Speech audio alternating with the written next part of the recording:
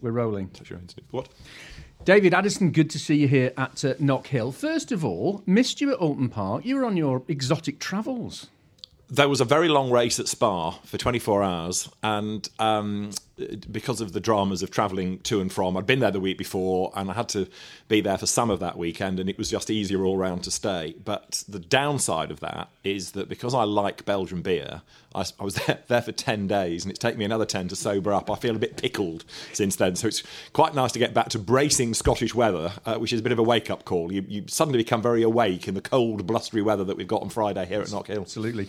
We'll talk about Knock Hill in a second. I presume that you've caught up with what happened at Alton Park. It was a bonkers, crazy racing weekend. Another of those days where so many people went away with a hard luck story and a what if. You know, it gave us some, as you say, some good results, some interesting results, and an awful lot of people with huge disappointment. Colin Turkington in strife yet again, Tom Ingram in strife, Ash Sutton in strife.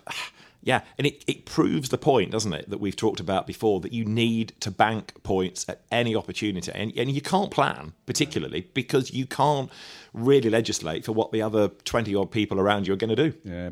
Dan Rowbottom's maiden win, a win for Ayrton Senna. Not Ayrton Senna at all. Senna Proctor. Yes. Do you know, I called him Ayrton after an interview I did with him after his pole, and he looked at me and just like, you know, and I'm sure lots of people do it. But good for those drivers and to see them on the top of the podium. Yeah, I mean, if you go back, was it 3 years ago, we had that season with 17 different winners, and we'll probably never have a year like that, but it is good to have different people winning.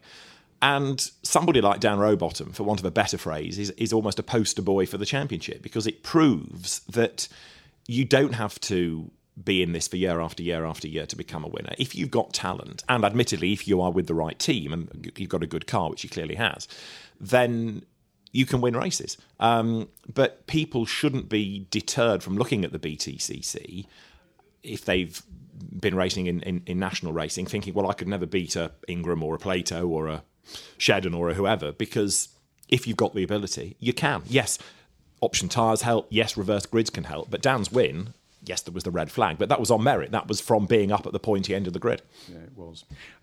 All of the top runners carrying ballast, of course, this weekend at Knock Hill, and that is a crippler on this circuit, isn't it? It is, because you've got lots of bits that go down, but an awful lot that go up the other side. And of course, one of them is that if you don't qualify brilliantly, your race starts on a hill.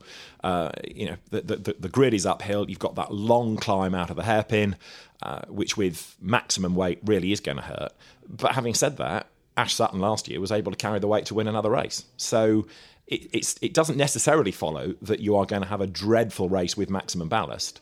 It's going to make life harder, that's for sure. And of course, the weight's changed again for this year. But it will hurt. It'll hurt some cars more than others. And it will give other drivers that chance. And because this is a tight, twisty, short lap and it's a relatively narrow lap, if you're stuck behind somebody with weight, you've got to get on with the programme pretty quick, because the guy ahead of you is going to be able to pull away. Yeah.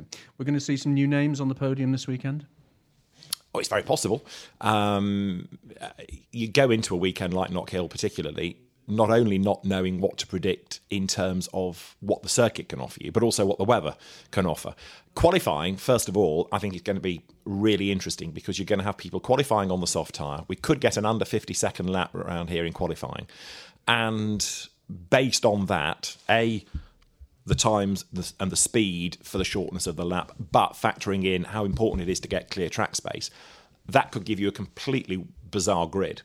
That's even before you get to the first race. That's long before you get to race 3 with a reverse grid, to then start thinking about who might be where and what that does for your podium. Yeah. So, I know I've said this to you before, Steve, but if you take the entry list and a pin and you put one into the other, you'll be, that's roughly how you're going to sort out who's going to be on the podium, because it is pretty much wide open again.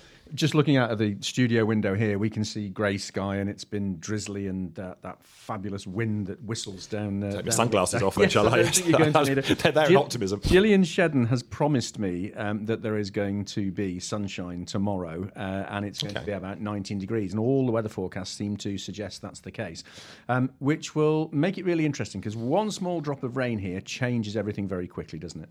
It does indeed, yes. A wet road during the qualifying session will be quite lively. A mixed weather race day. I know the teams hate Tim Harvey and I for talking about mixed weather conditions, but it doesn't half make racing good because you're trying to second guess what the elements are like. And a road that starts wet and dries out, and people gambling on tyres, always makes it fascinating. I think, though, after Alton Park, yes, we want some really good, exciting racing. We'd like it to be less bruising than we had at Alton. If you think back to here last year, there was that big accident coming out of the chicane that Mike Bushell and Ollie Jackson and others got involved in.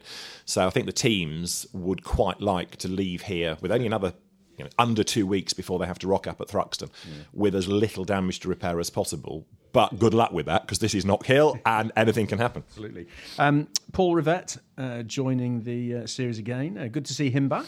It is. Paul's a class act, as we've seen in one-make saloon car racing and indeed in his occasional truck racing exploits. But I still have an element of sympathy for people like Paul or whoever it is that are thrown into a car for a guest outing. Because everybody looks to see, right, what are you going to be able to do? But you need proper seat time. We're talking about Dan Rowbottom having had his first win. Well, he's done a bit of testing with Dynamics. He's done every race this year with them. He, of course, drove in the championship in 2019 for Sicily. Yes, I know Paul drove in the Audi last year, but it's very, very hard to really gauge what a driver is like when they are completely thrown in, not at the deep end in Paul Rivett's case, granted, but with limited time. Whereas what you need is a full season. And I would love to see him do a full season because he has got the ability to be a race winner in the championship. But whether it's on his first weekend and possibly his only weekend, being thrown into a car that hasn't yet been a podium finishing car, that particular one, who knows? But I'm pleased he's on the grid, don't misunderstand me, but I'd like to see more of him and I'd like to see a full season of him, and then we can really judge what he's capable of. Final question, who is going to be leading the championship when we switch the lights off here at Knock Hill? Well, I think based on the evidence of what we've seen in the championship thus far, and the nature that you must factor in of rear-wheel drive and front-wheel drive here, and the possibility of weather conditions, that almost unequivocally I would put money on the championship leader leaving Knock Hill being the driver with most points. You're absolutely bang on the money once again, David. Thank you very much. We'll all be waving to you on your little ITV bubble this weekend. What's the television timings for this weekend? That's a very good question. You haven't checked your schedule, I haven't checked my schedule, no, because a man says in my ear and cue and I start talking, and it's as simple as that. But ITV4 though, as usual? I think we are on ITV4 this weekend, because there are fewer clashes with other sporting events. But as ever, qualifying ITV.com/BTCC on Saturday, and then all day Sunday, sport races, highlights of those races that will have happened first thing before we're on air. So, busy day for us all. Fantastic. Thanks, David. Thanks, Steve.